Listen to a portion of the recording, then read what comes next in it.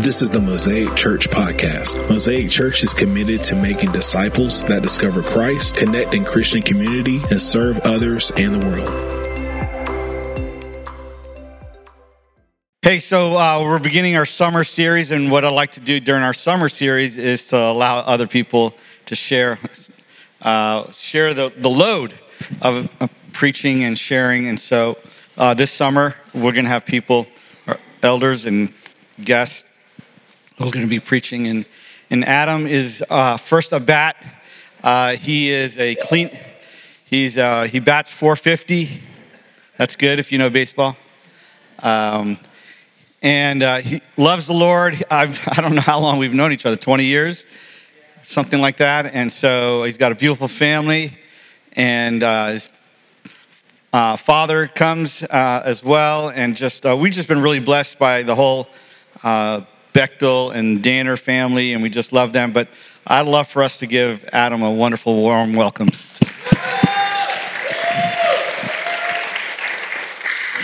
All right. Thank you. Thank you, Mario. Thank you, guys. It's always an honor and a privilege to be able to speak with you. I think it's been since October since I've been up here, so I'm feeling a little rusty. I haven't done it in a while, so I might have a few kinks to work out this morning.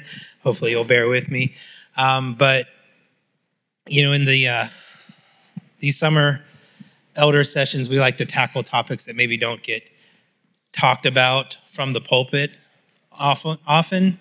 And so that's what we're going to do this morning. I think the title screen may be up there, maybe not, but it'll be up there in a minute. Excuse me. But we're going to start out this morning reading from the book of Job in chapter 38. We're going to read verses 4 through 18. So I'll give you a minute to turn there if you'd like. I'm going to be reading out of the ESV, just if that helps you at all to know. And this is, if you know the story of Job, this is towards the end. This is actually God speaking to Job. So that's the voice that we'll hear here. And it says, "Where were you when I laid the foundation of the earth? Tell me if you have understanding. Who determined its measurements? Surely you know. Or who stretched the line upon it? On what were its bases sunk? Or who laid its cornerstone? When the morning stars sang together and all the sons of God shouted for joy, or who shut in the sea with doors when it burst out from the womb? When I made clouds its garment and thick darkness its swaddling band, and prescribed limits for it, and set bars and doors, and said, thus far shall you come and no farther, and here shall your proud waves be stayed. Have you commanded the morning since your days began, and caused the dawn to know its place, that it might take hold of the skirts of the earth, and the wicked be shaken out of it? It is changed like clay under the seal, and its features stand out like a garment. From the wicked their light is withheld, and their uplifted arm is broken. Have you entered into the springs of the sea, or walked in the recesses of the deep? Have the gates of death been revealed to you, or have you seen the gates of deep darkness? Have you comprehended the expanses of the earth? Declare if you know all this." So I really like this verse. I think it is a good verse to bear in mind if you're ever struggling with the sovereignty of God or knowing the scale of who God is. It is a really incredible picture of his majesty and his, to use a religious term, his eminence, his overness, his greatness. And in the story of Job, it almost comes as like a lightning bolt, because Job has spent all this time sort of in misery and wondering about his plight. And you think maybe God's going to come in and say, hey, it's okay. You've always been this good guy. I'll take care of you. And what does God do? He comes in and says, do you know who you're talking to? And so I'd like to keep that in mind as we talk about the topic that we're going to discuss this morning, because we're going to talk about creation. We're not going to talk about who's behind creation, because I think everybody gathered here has probably already made that up in their mind. We all have already decided to believe that God created everything. So we don't really need to discuss that. And we're not going to talk about the mechanism of creation, because there's a lot out there about that. And if you want to explore that, I encourage you to. but we're not going to do that this morning. We're going to talk about the why of creation. And I don't know that I've ever heard that from a pulpit, and it is not a very easy question to answer. It's definitely not an easy question to answer in the 20 to 30 minutes that I've got this morning. So we're not going to reach a definitive answer. I don't think that it's maybe even possible in one human lifespan to reach a total understanding of why God created everything. But we can begin to contemplate that. And I think that is a good thing to do, because as we begin to contemplate why God chose to create the universe, create the world we live on, create us, it helps us to know our place in that creation. And since this is such a big question, it opens up the door to other questions. And so there might be something I say this morning that opens a question in your mind. And this isn't exactly the best forum for give and take, but I wanted to try a little experiment this morning. So there's going to be a QR code up on the screen in various places this morning. And that, if you click on that, that will open up a Google form, and it'll just give you a place where you can just throw in a question if something comes to mind. If I say something and you're like, I didn't quite understand what you said there, you can just say, hey, can you clarify this? Or maybe I'll say something that doesn't necessarily sit right with you. I invite you to say, hey, I don't think you quite got this right there. I would ask that you be respectful and succinct in your questions, and I can't promise that I will be able to have time to answer them this morning because, like I said, we have limited time, and these are big questions, and I do have a lot to say about this one that we're exploring this morning, but I will look at them, and there's a place for you to leave your email address, and I will try to respond back to you.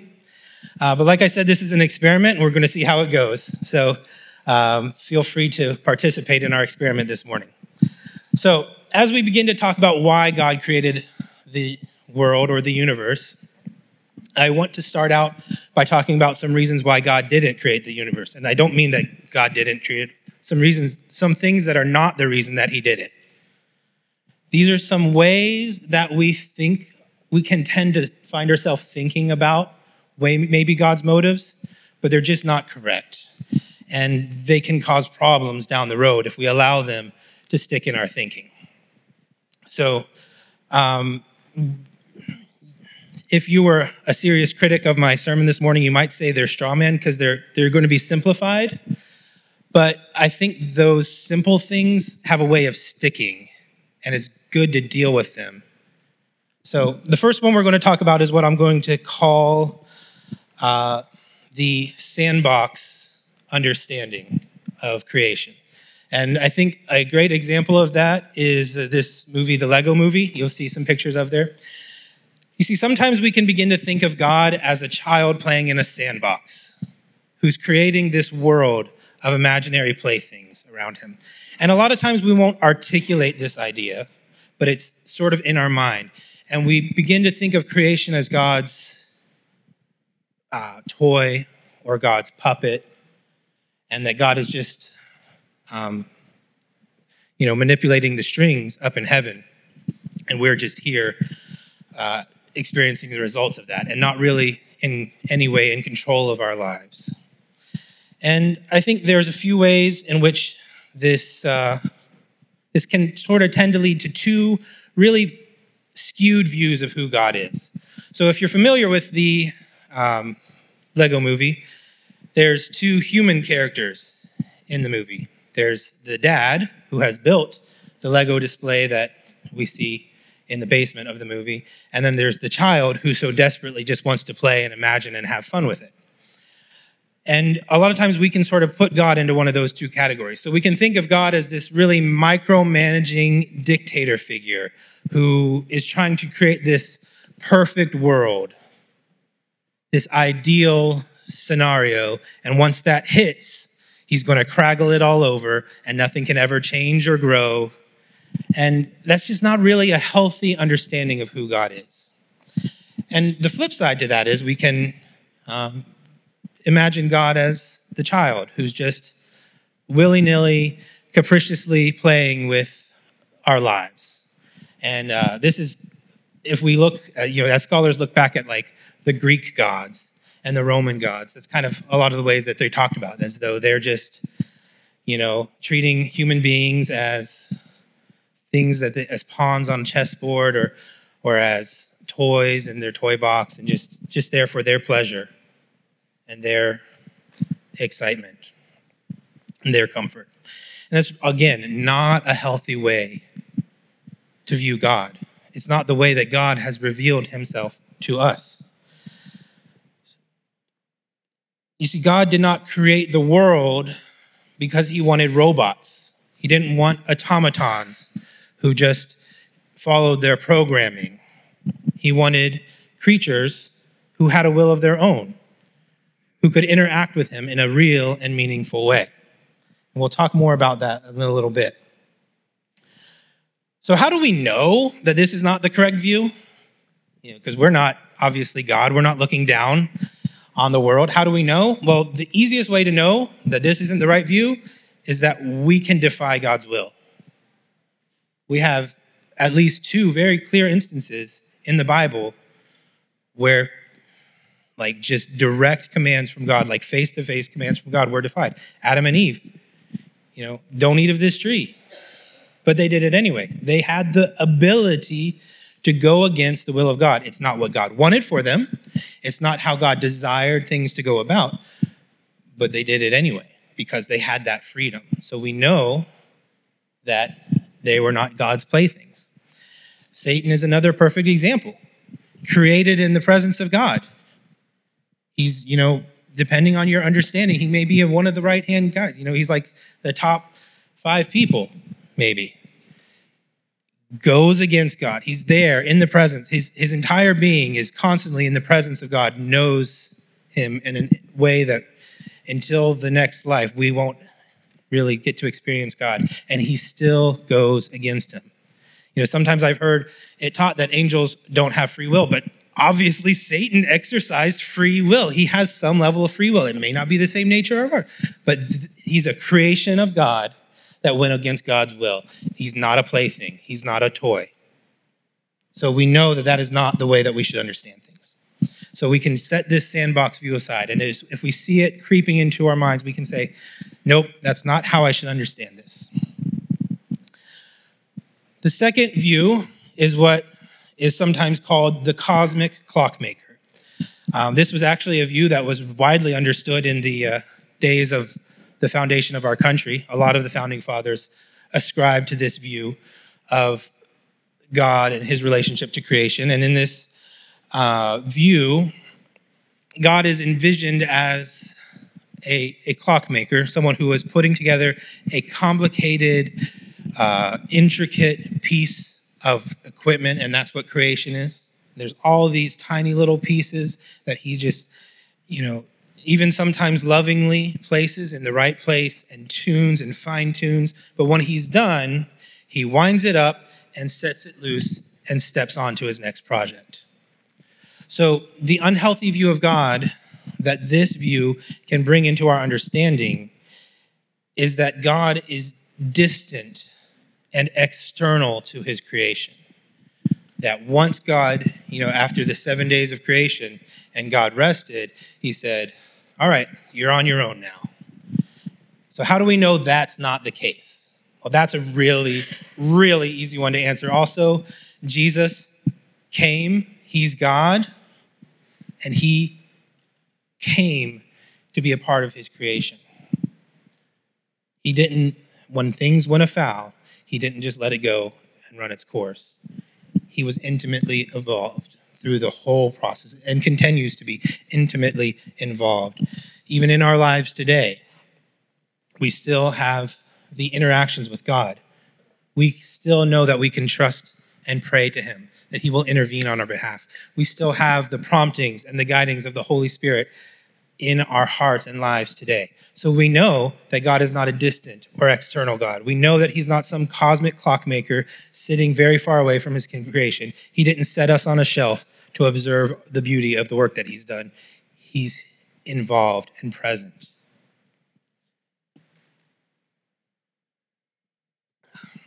So there are other sort of limited understandings of how we can view creation, but they tend to sort of fall into one of these two categories. And we could spend hours talking about it, but really we need to sort of switch gears now and try to dig in to how should we begin to think about it? How should we begin to contemplate the why behind creation? So to start off, I'm going to give you 3 ways of thinking about this, or 3 elements to thinking about this. And to start off, we're going to start talking about Moses at the burning bush. So we're going to read from Exodus chapter 3, verses 13 through 15. And this is sort of the middle part of Moses at the burning bush. And God has already told Moses that he wants him to go to Egypt. And it starts off and it says, "Then Moses said to God, if I come to the people of Israel and say to them, the God of your fathers has sent me to you, and they ask me, what is his name? What shall I say to them?" God said to Moses, "I am who I am." And he said, "Say this to the people of Israel, I am who has sent me to you." God also said to Moses, "Say this to the people of Israel, the Lord, the God of your fathers, the God of Abraham, the God of Isaac, and the God of Jacob has sent me to you. This is my name forever, and thus I am to be remembered throughout all generations." All right, what does this verse have to do with creation? It's not very clear, right? But it actually is deeply related.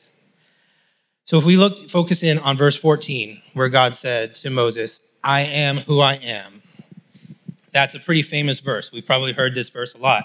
And if you know anything about that verse, this is where the name of God comes from. If you've ever said the word Jehovah, if you've ever said the word Yahweh, or seen it written, or if you've ever read your Bible and seen in the Old Testament the sort of weirdly differently printed "the Lord" in there, that is actually the name of God. It says "the Lord" because the Hebrew scribes that went in and put vowels in the Old Testament manuscripts respected this name so much that they wouldn't say it out loud. They would either say Hashem, which is the name, or they would say Adonai, which is the word "the Lord." That's why it says "the Lord" in our Old Testaments now. Every time you see that word "the Lord" in the Old Testament, the actual written text is what we call Yahweh now. It's our best attempt at understanding what that would have sounded like, how it would have been pronounced. It's like Yahweh. So it comes from this phrase, "I am who I am." And this seems like a very simple phrase. And if we just leave it at that surface level, it can almost even feel dismissive, like, how dare you ask me who I am? Like, I am who I am. But that's not what God is saying to Moses. You see, the meaning in Hebrew has layers. So it can mean "I am what I am." The actual Hebrew phrase is "v'yehya yehya." That's really hard to say when you've been talking in English. It's Yehya, v'yehya. I said it backwards. And the Yehya part is the verb for "I am" or "to be." It's like the first person "to be." But it can mean more than "to be." It can mean "I am what I am," or "who I am." It can mean "I will be who I will be." So God is talking about who he is in the present. He's talking about who he is in the future. It could mean "I am who I will to be." He's talking about his sovereignty over his own being. He can be whoever he wants to be. But it can also be, "I am he who causes to be. I am he who brings into being. I am the one behind reality." And that is an extremely deep concept hidden in those 5 words. God is the one who causes to be. And he's saying this to Moses when Moses is asking for an introduction. Like, who are you? I am the one who causes the be. I am the one who is behind creation. And what does this reveal to us about why God created? It reveals to us that it is in his nature to create. He created the world because it is a part of him. It is who he chooses to be. He chooses to be a God who is creative and brings things into being and brings about reality. God had no need for creation, but he willed it to be so. It is a part of his nature. It is a part of how he has chosen to reveal himself to us, to the angels, to those who would stand against him, to those that would follow him. It is deeply embedded in who he is, so much so that he made it his name. It's like if you study names in the Old Testament, they are important, right? They're not just titles. They reveal something about the character and nature of the person that they're given to. Sometimes they're even prophetic. And this is the name that God chose to reveal himself to the people that he chose to be his very own. So why did God create? Because it's a part of him. It's a part of who he is.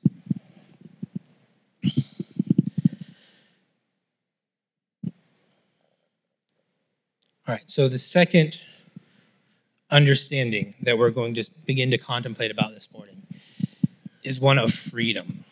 God created the world and everyone in it to be free.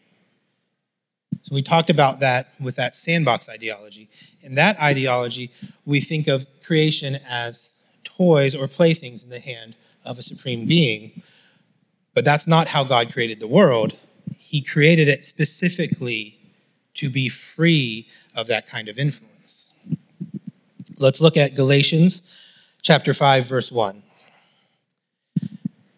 And again, the context of this verse isn't necessarily about creation, but it reveals something to us about creation. And it says, "For freedom, Christ has set us free. Stand firm, therefore, and do not submit again to the yoke of slavery." Again, on the surface, not really about creation, but if we begin to think about it in this context, if we understand that part of the reason why Jesus came is to return creation back to its original order, and if part of the reason was that for freedom, Jesus returned us back to a state of freedom where we had sold ourselves into slavery. He returned us back into a state of freedom. Then the original state of the world was freedom.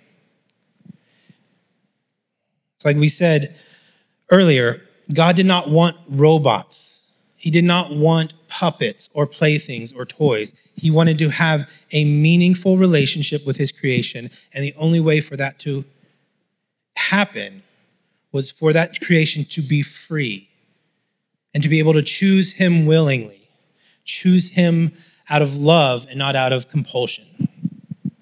See, that's another aspect of God's nature, right?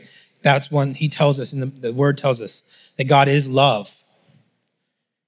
And as a loving God, he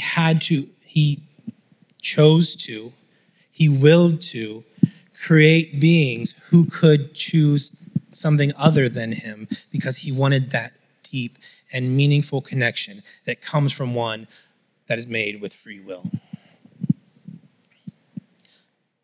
So that brings us to my last reason that we're going to contemplate this morning. And that's because God chose us. He chose us. He wanted beings to have a meaningful and deep relationship with. He wanted to be chosen, and he chose us to be those beings. Genesis tells us that God walked daily with Adam and Eve in the garden. He spent time with them. He had a personal face-to-face relationship with him.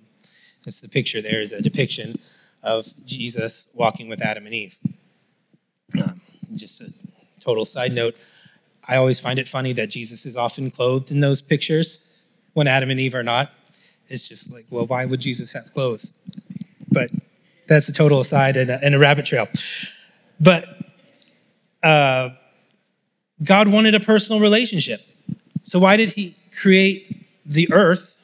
He created the earth as a place for those beings that he desired to live, to reside. He created a place for them to be free. He created a place for them to grow, to multiply. That's the command that's given, right? Not just to the animals, but to the people too. Be fruitful and multiply. Be fruitful, not just in, be fruitful and multiply. If you're only talking about descendants, that gets redundant. Be fruitful as in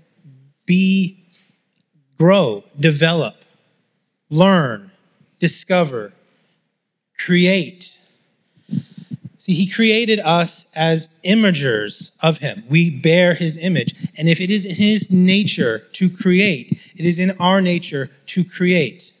He wanted people to grow and learn and create and build. And he wanted a world in which they could do that. And he wanted animals to be there that they could study and learn and relate to and could be taught by. And plants there that would nourish them and that would give them materials and also teach them things, right? The whole world is an arena for God's chosen people, humanity, to grow and learn who he is, learn how to be more like him, learn how to love each other and to love him. He created the world because he wanted people in it that he could relate to, have a relationship with. I don't want to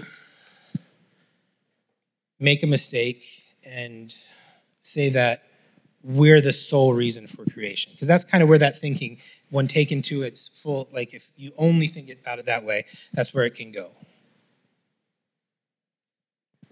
And the church has often thought about humans as, sometimes you'll hear it called the capstone of creation. All of creation exists for us. And I don't think that's true. We're certainly a part of it, and we're an intimate part of it, and we're a very important part of it. Again, that's proven by Jesus.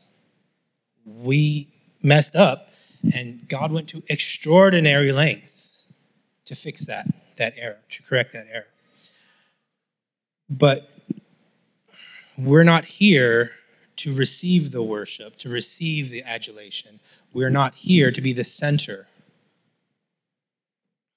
We're here to be a part of it and to reflect that goodness and glory that comes out of creation back to God. When preparing for this, I wanted to find some, medieval or Renaissance era passage that talked about geocentrism, about the earth being the center of the universe, because that was a huge scandal and controversy back then. And I couldn't find anything that was really worth just, sharing. But that's where that thinking leads to. When we think about creation being for us, it leads to a geocentric or a human, anthropocentric view of creation. But it's a God-centric. Creation is God-centered. And if we look at the way that Eden is laid out, and we talked about this last year when I was doing the book by N.T. Wright about the crucifixion, the way that Eden is laid out, it's laid out as a temple. And at a temple, the God, at any temple, whether it's a Christian temple, a Jewish temple, a pagan temple, the God is at the center of that temple, right? God is at the center of creation. And the temple, we think of temples as houses of worship, and they definitely were, but they were so much more to that than that. It was a place for the followers of that deity to meet with that deity, to go and live with that deity. If you think about the temples of, again, Greek temples of Zeus and the temples of Roman gods, the people thought that that's where they lived. That was their house. They could go and Zeus would be there. They're not going to expect to just tap him on the shoulder and be like, hey, Zeus, what's up? But they believed that's where he was, which is why it was so important to David that there was a temple in Jerusalem. We need a place where you live, where we can come to meet you, Yahweh. We want to be able to interact with you. That is what creation is supposed to be. It is a place for us to live and interact with God and to seek after God. And this is why God created it. He wanted that relationship. He wanted that depth of meaning in that relationship. So hopefully this morning I've given you some things to begin begin to think about this. Like I said, I'm not trying to definitively clarify your understanding on this, but I want to begin the wheels to be thinking, right? And so hopefully that also helps you better understand your place in this creation. But if you're finding yourself still struggling with that idea, remember that we don't serve a cosmic clockmaker. We don't serve a distant and external God. We serve one who is here and living with us. So I would invite you to my last slide. If you're still struggling with understanding creation and the why behind it and your place in it, I would ask, have you asked him? Have you asked God? And I would encourage you to do so, because I believe he will answer you. And it may not be a clear voice from the sky. I've never heard one. But I believe he will give you an answer one way or another. And it might be, as I said many months ago in my Elijah sermon, a still small voice. But I believe he will give you an answer. So let's close in prayer. God, I thank you for your creation. I thank you for the immensity and the majesty of it that reflects the immensity and majesty of who you are.